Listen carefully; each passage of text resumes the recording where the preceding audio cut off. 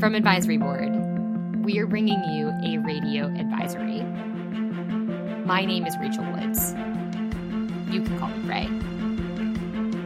We've talked about the collaborative efforts of competing healthcare institutions like the Cleveland Clinic and university hospitals before. And on today's episode, I want to revisit the partnership they've forged.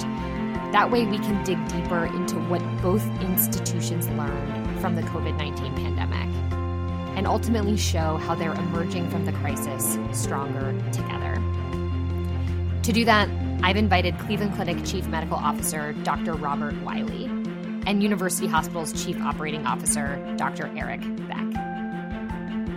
Bob, Eric, first question is, how long have the two of you actually known each other? Yeah, we've known of each other for a long time. We started working together closely with the onset of the pandemic in March of 2020. What was that actual meeting like, that first meeting? Panicky, because we were both looking at the video coming out of Asia. We were looking at hospitals in Wuhan and related cities that were overwhelmed. We were looking at bed capacity being superseded, and we also had a little idea of the infection rate and how many people might be infected. So there was a real sense of urgency with our first discussions. It was serendipitous that Bob and I had crossed paths probably 10 years ago and knew of each other, as Bob said. We were colleagues, but comforting to know that I at least had a beginning of a relationship with my colleague at the Cleveland Clinic. Like Bob said, I think there was a lot of uncertainty, and the opportunity for us to share that with each other immediately helped establish trust.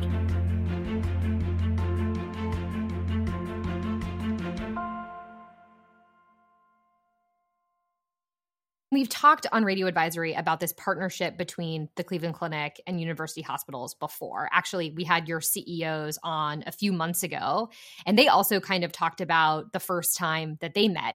They had just happened to sit down for dinner, I think right before the pandemic actually hit, to explore this idea of working together, even though your two organizations are pretty darn fierce competitors. We all, of course, know what happens next. COVID-19 totally turned the world upside down, and I think, frankly, caught our industry off guard. I want you to take me back to the very beginning of the pandemic. How was it that your two institutions realized that this problem was much bigger than any one hospital and you really needed to work together? Modeling that was done suggested that we could have thousands and thousands of patients. So it became evident very early on that it superseded our total hospital capacity in Northern Ohio and in Cuyahoga County, and that each of us was going to have to try to manage not only our own patients, but patients probably from other systems which were a little less sophisticated who needed to be transferred into Cleveland Clinic or University Hospital. So the data was not looking good, and you realized this is not a Cleveland Clinic problem, not even a global problem. This is a problem that's going to be affecting our community specifically. In a major way, and not only the hospitals, but we really hadn't done that much with public health. The county and the city departments of health kind of functioned independently from the major hospital systems. And so we had to make connections between congregate housing facilities because we knew older people were going to be especially affected by this virus. We knew that coming out of Asia. We knew the numbers were going to be significant. We didn't know how significant they might be. We knew that we didn't have enough hospital beds. And we knew we were going to have to hook up with county health departments as well. So all of that, I think, was on our plate as Eric and I first started to talk. And there's something about two operations people talking, you immediately kind of sync up. Yeah, and I think it's hard for people to kind of remember just how frenzied those first few weeks are, right? We're looking at a year and a half since that first onset of COVID-19. But I don't know that frenzied is even the right word to describe what needed to happen in those first few weeks. So when it came to the operations, Eric, I wonder if you can tell me, where did you actually decide that you needed to work together? During one of our first calls, Bob and I started talking about data. And as two of the largest providers in the northern portion of the state, our combined data would allow us to really get a handle on how quickly things were developing, to give us the signal or the smoke before the fire, so to speak. We really hit it off, got our teams together, and within literally a matter of days, we had combined our testing data, our COVID testing data for both of our organizations, and really got quickly to work there. I think the other piece that was an early operational win was really aligning on common policy, in which we said both of our organizations need to have uniform guidelines. Otherwise, our frontline caregivers are going to be confused or not trust the advice because there are different recommendations coming out across the street. And I think those two were the real tip of the spear for me. So basically, you've had this moment of there is no reason for our two organizations to reinvent the wheel, especially when the stakes are as high as a global crisis. So let's have combined data, combined recommendations for our clinicians themselves. What else were those kind of essential pieces that when it came to fighting COVID-19, you said we are better off together than working separately? So I think public messaging was very important as well. We needed a combined public message, particularly in Cuyahoga County. If the Cleveland Clinic and University Hospital presented a different face to the public about what the recommendations were going to be, that would have been very confusing for the public. And so we needed to make sure that we were aligned in terms of the public messaging. I think another element was we both adopted a test and treat in place, particularly for congregate living and the post-acute facilities. And our ability to join forces there allowed us to contain a lot of patient volume in those facilities and prevent our hospitals from being overwhelmed. So I think that really resonated to me as another opportunity where competition was completely absent from the equation. It was really about how do we divide and conquer. And as we took that strategy to the state, Bob and I had to role model that same type of approach for other areas in the state that were perhaps a little earlier in the journey to having systems come together. That's right. Because if I can use a kind of a military analogy, right, there is a common enemy that will require a common approach to data and messaging and therapeutics and research and eventually vaccinations in order to make an impact. So what has that impact been on your region and maybe on the state of Ohio more broadly? The biggest advance within the state of Ohio has been forming zones. UH and Cleveland Clinic led the Zone 1, which is approximately 50% of the population of the state of Ohio. It has about 450 of the 900 congregate facilities for the elderly population and the population who's challenged with significant medical problems. And we knew, again, 450 facilities. How do we work together to manage all those facilities? Because any one of us could have been overwhelmed. So the idea is we also had to develop a load balancing system primarily between UH and the Cleveland Clinic because we've got the greatest capacity. I think the ability for both of our organizations to rapidly activate our incident command systems allowed us to have interoperable structures that we could then dock with each other and with other health systems in the zone and ultimately across the state to synchronize our operations, to do the load balancing that Bob referenced, and to coordinate our response in a way that really ensured uniformity in a time in which there were scarce resources and a fair amount of uncertainty regarding evolving guidance, changes in modeling predictions. So I think that common structure allowed us to quickly synergize each other's efforts. And let's be honest, in a way that really saved lives and protected a workforce that, I mean, you said it yourself, Bob, could have very easily been overwhelmed. And thank goodness, because of this partnership, because of the efforts of competing organizations, that didn't happen. We never hit that kind of worst case scenario in the state of Ohio. And both of us worked very hard to set up a kind of a triad. And the triad was a local hospital, even if it wasn't a Cleveland Clinic or University Hospital. It was a local health department, and then it was a skilled nursing facility or a congregate living center to make sure that every local area had somebody that they could rely on and call. And then it was really our job, and we set up a system right away for an emergency line to call. If you're getting overwhelmed, call, and we would start load balancing the patients. We actually had an early experience with Elkton Federal Penitentiary in Columbiana County. They've got about 2,500 inmates, 300 employees. And within 3 or 4 weeks, starting in April of 2020, about 1,200 of them became infected, quickly overwhelming the East Liverpool and Salem hospitals And we set up our transfer line, transferred them into Akron. And then as soon as Akron started to get full, we brought them up to Cleveland. Now, I know I started this conversation by asking about how you two came together, which was in a time of crisis.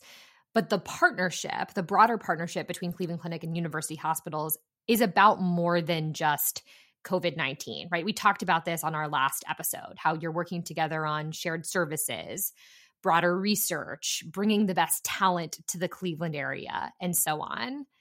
So when it comes to these kind of broader areas of partnership, I'm just curious at a high level, what strengths do you think each organization brings to the table? And how do you actually leverage those with somebody who is supposed to be your competitor?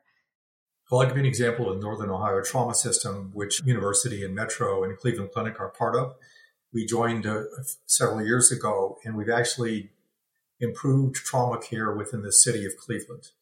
And so university's got a level 1 trauma system at the main campus, both for adult and pediatric. We've got 2 level 2s at Fairview and Hillcrest Hospital, which are on the east and west side of the city. Metro's has a level 1, and we've got a level 1 in Akron. But if you aggregate all that together, if somebody gets has trauma or an accident or a gunshot or anything else, we can get them to the nearest appropriate level trauma center. And we've developed common policies and common transfer arrangements for any patient who gets in trouble. There are strengths in the literal assets that each of your organizations have with the goal of helping the community. Eric, what in your mind are some of the different strengths that each institution brings to the table? The opportunity was to leverage our shared nonprofit community benefit focus. So we both really have the same mission at the end of the day. And if we can align on the same problem, the ability to move the needle there quickly is really unbelievable, leveraging all those assets and expertise of the combined organization. So we think about a system of care not being just within a single health system, but really within a region or a geography. The ability to leverage data and to pool the talent around that data, to me, are probably enduring examples of how collaboration is not competitive, but in fact, synergistic. 2 + 2 = 10 in some cases. Eric, you just perked my ears because you're talking about the benefits of acting as a system, which, if I'm honest, the conversations I have with healthcare organizations typically means within one organization, right? The ability of a provider to make progress because of its scale, not in spite of it, right? Acting as one unified organization. And that is difficult in its own right when you talk about making complex decisions, doing that centrally, rapidly, operating consistently, right? This is what individual organizations struggle with every single day. And it strikes me that the success or failure of this partnership has a lot to do with that same element of systemness.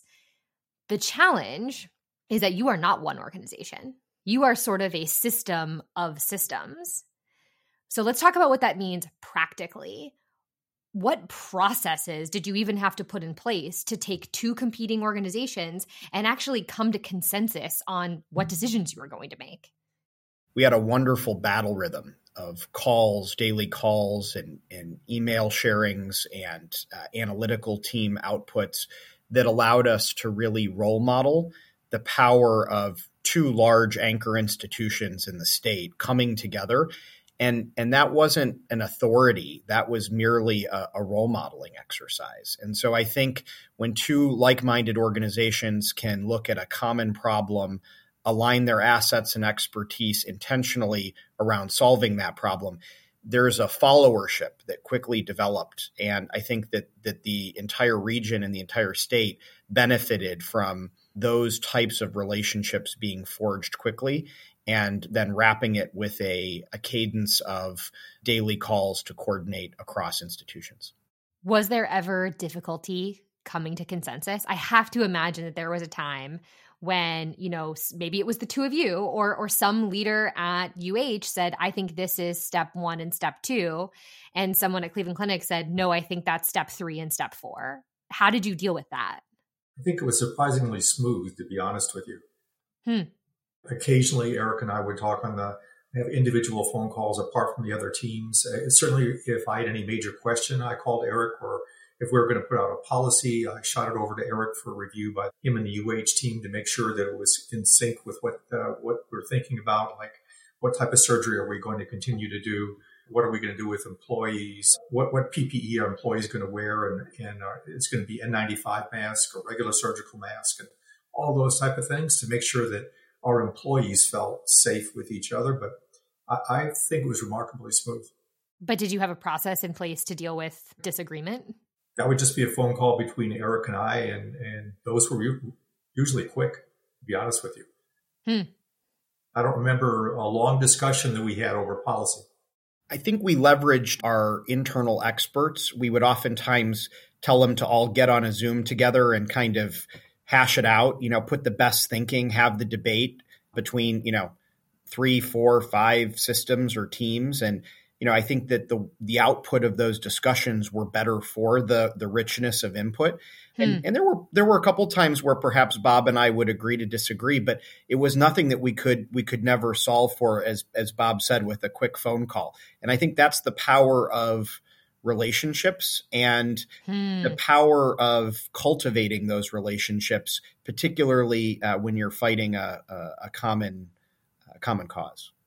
When the troops know that you're going to have to agree and that you're going to have to come to consensus, and Eric and I project that for the people in operations, I think that's what Eric's talking about in terms of getting the people who are working with us to say, look, get the groups together, come to some consensus. But they know that we have to have consensus, and we're going to drive consensus. And it strikes me that leadership moment is probably even more important when you're talking about a cross-system partnership, because you do have to reflect the idea that you're practicing the collaboration that you are preaching. Whenever we would agree to disagree about something, it was almost always something that was institutionally centric and really didn't have a consequence for the broader public health or regional response.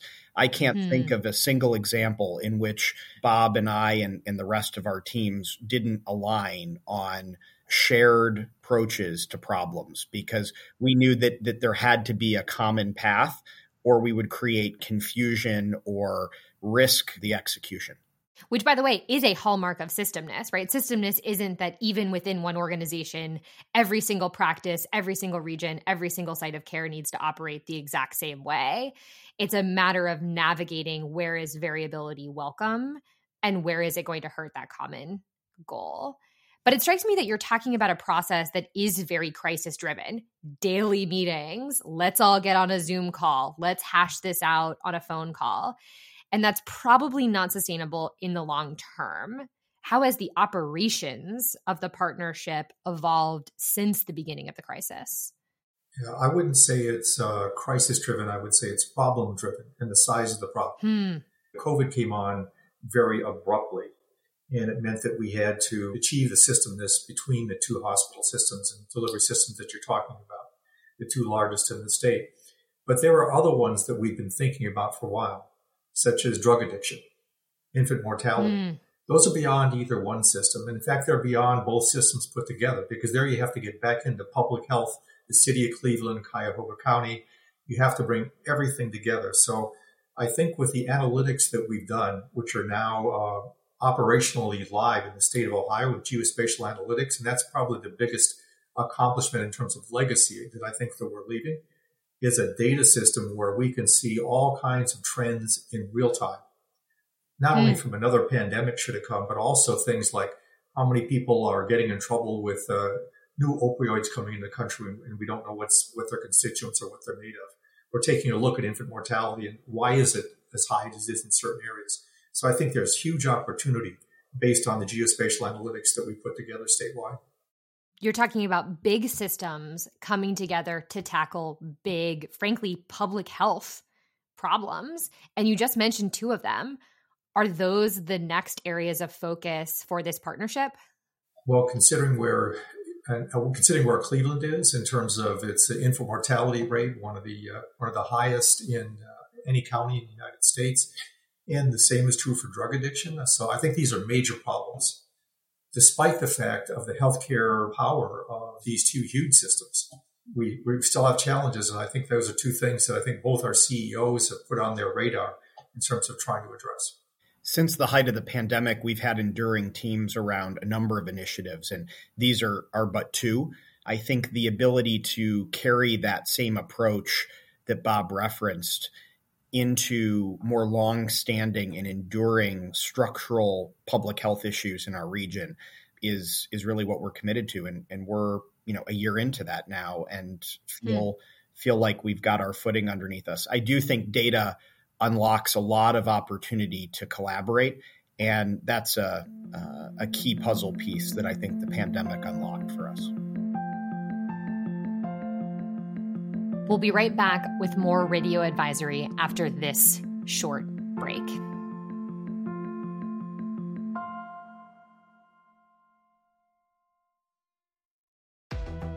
As we know, the complexity of building a partnership is a lot harder than just two leaders coming together for a shared purpose. So we've actually added a link in our show notes to a white paper that the Cleveland Clinic and University Hospitals co-authored. It goes into detail on the partnership that they've built, how it helped them combat the COVID-19 pandemic, and outlines where they're going next. You can see more at the link in our show notes.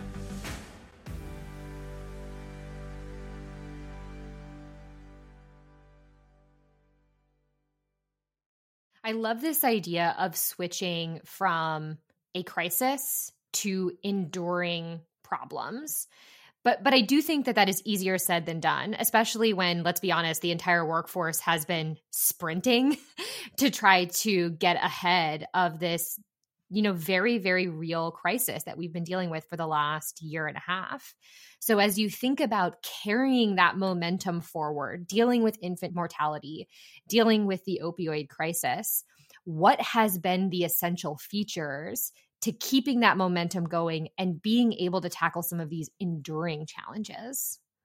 Well, I think both of those, as you just mentioned, are related to healthcare directly.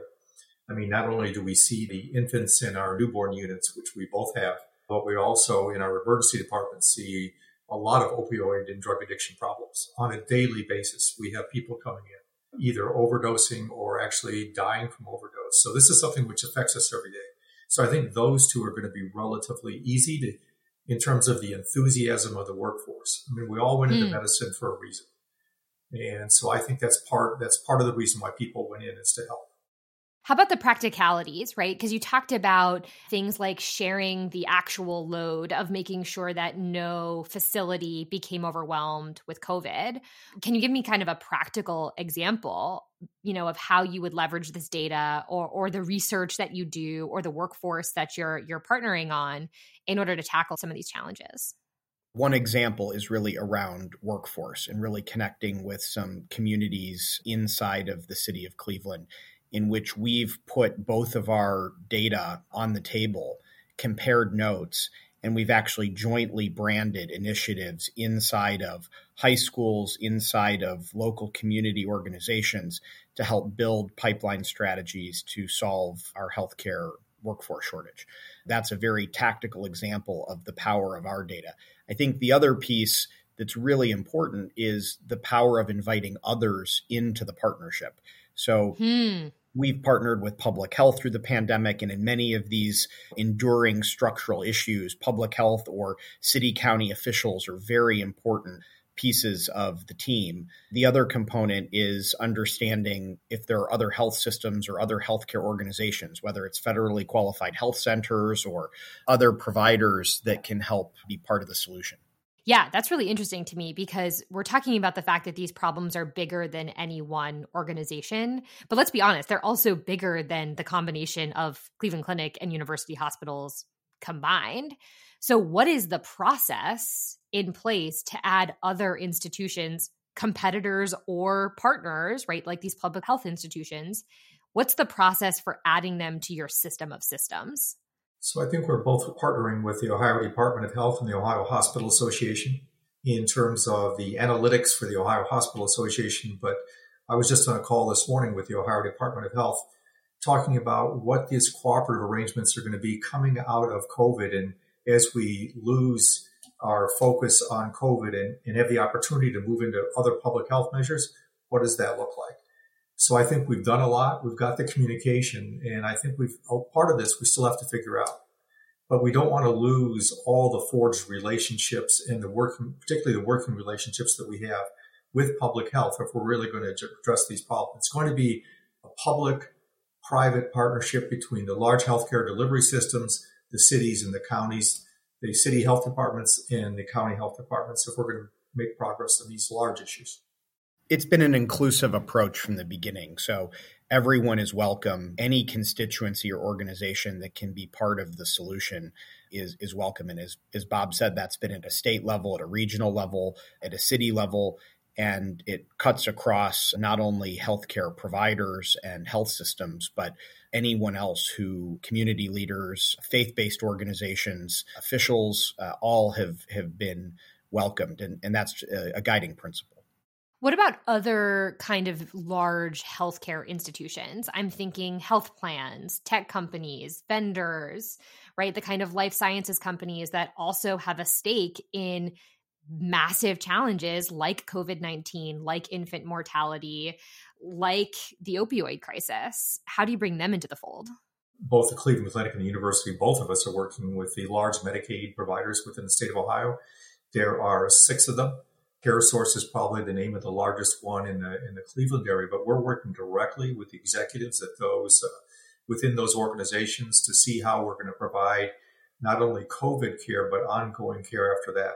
A lot of these are people who have significant challenges that need to be addressed. It can be transportation, it can be poverty, being homebound, and how do we get our care delivery systems to work within those confines, and what does that look like? I would say both before the pandemic, accelerated by the pandemic, and after the pandemic, we have teams that are collaborating on innovative solutions to both COVID and non-COVID challenges in healthcare. And whether those are startup companies, whether those are payers that are willing to pilot new approaches, there's an ecosystem that was present before the pandemic that was collaborative. But I think the pandemic exercise really allowed us to see that ecosystem come to life in tackling some of the more contemporary challenges. Well, I am deeply impressed with your ability to kind of reach across the aisle and develop a very, very robust partnership that's not just at the kind of executive level, but really has an operational backbone as well. But I don't want to pretend that any process or partnership is perfect. What stumbling blocks did you hit along the way that you want to help our listeners avoid? I'm speaking honestly from my point of view. With the ease of communication that we had, even if we disagreed on some policies or the exact wording of a policy, the intent was always the same. We're also both trying to improve the healthcare of individuals who live within Northeast Ohio. So our goal is aligned with each other. I think the fact that we're competitors in cardiac disease and in other individual service lines, of course we're trying to get better and we're both trying to innovate. On the other hand, I think having a major competitor sitting right next to each other in the city of Cleveland probably makes both of us a little bit better. It pushes both of us to continue to innovate, to continue to strive. So I actually don't see it as a negative when we're, quote, competing with each other. I mean, we're competing on outcomes, trying to get better. We learn from each other.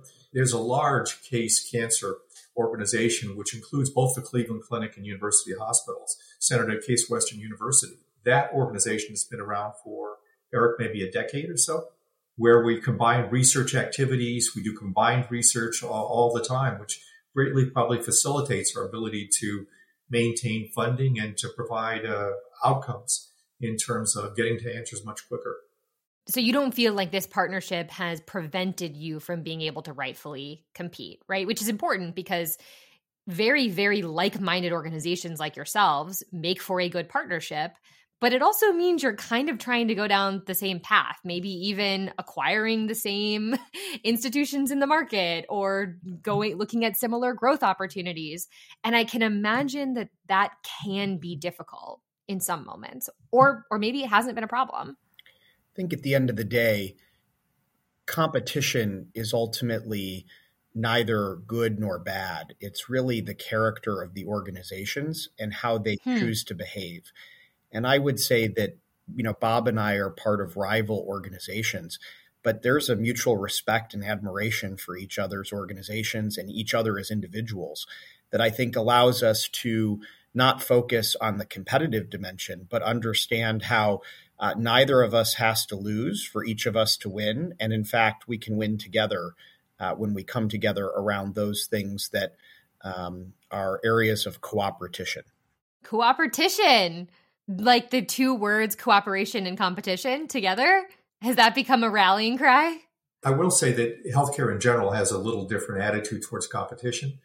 And so that if somebody does something better and their outcomes are significantly different or better than somebody else, all of us will pick up the phone and say, what are you doing?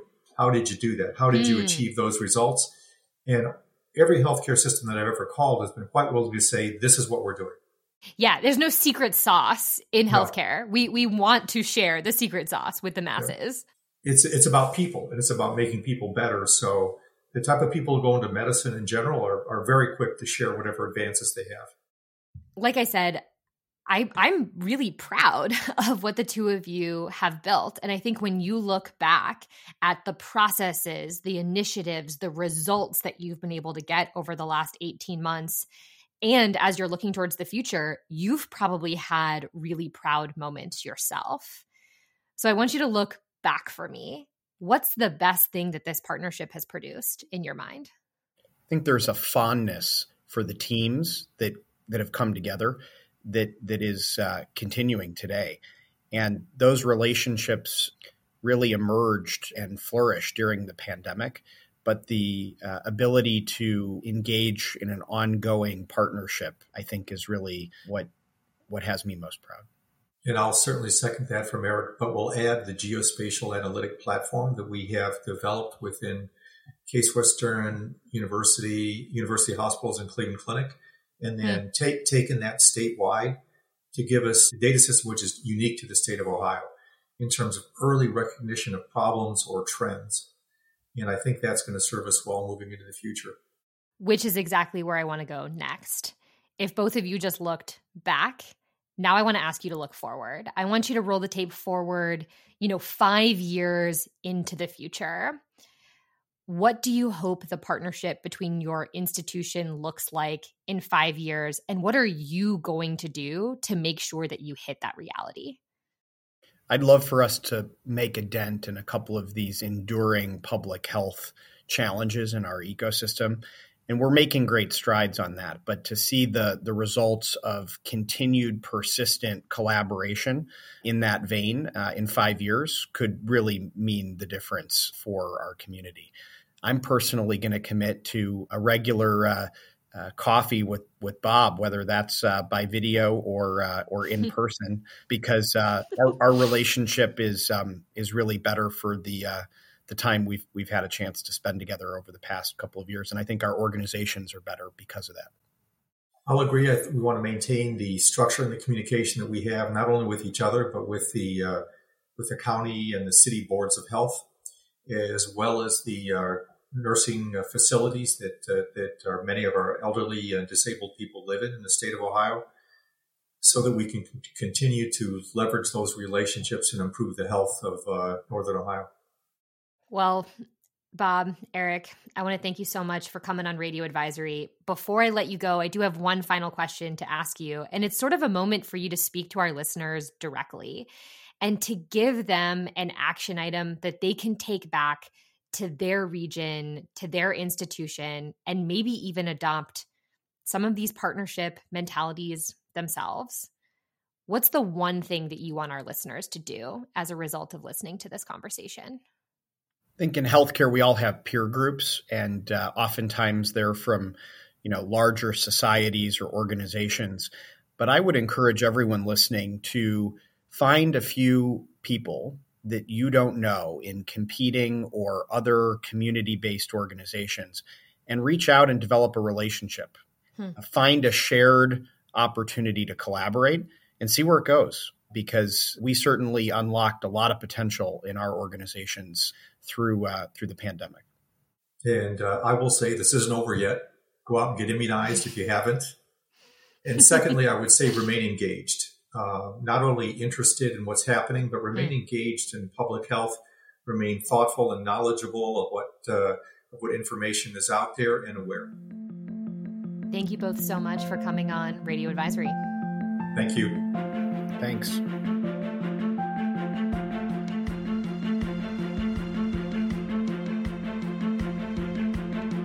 Finding common ground with competitors is still uncharted territory for most of the healthcare industry.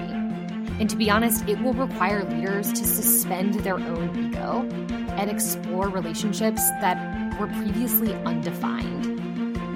But as we learned from the Cleveland Clinic and university hospitals, this cooperation is the single best way to support the broader community. And it's a model that we want you to emulate. So remember, as always, we are here to help.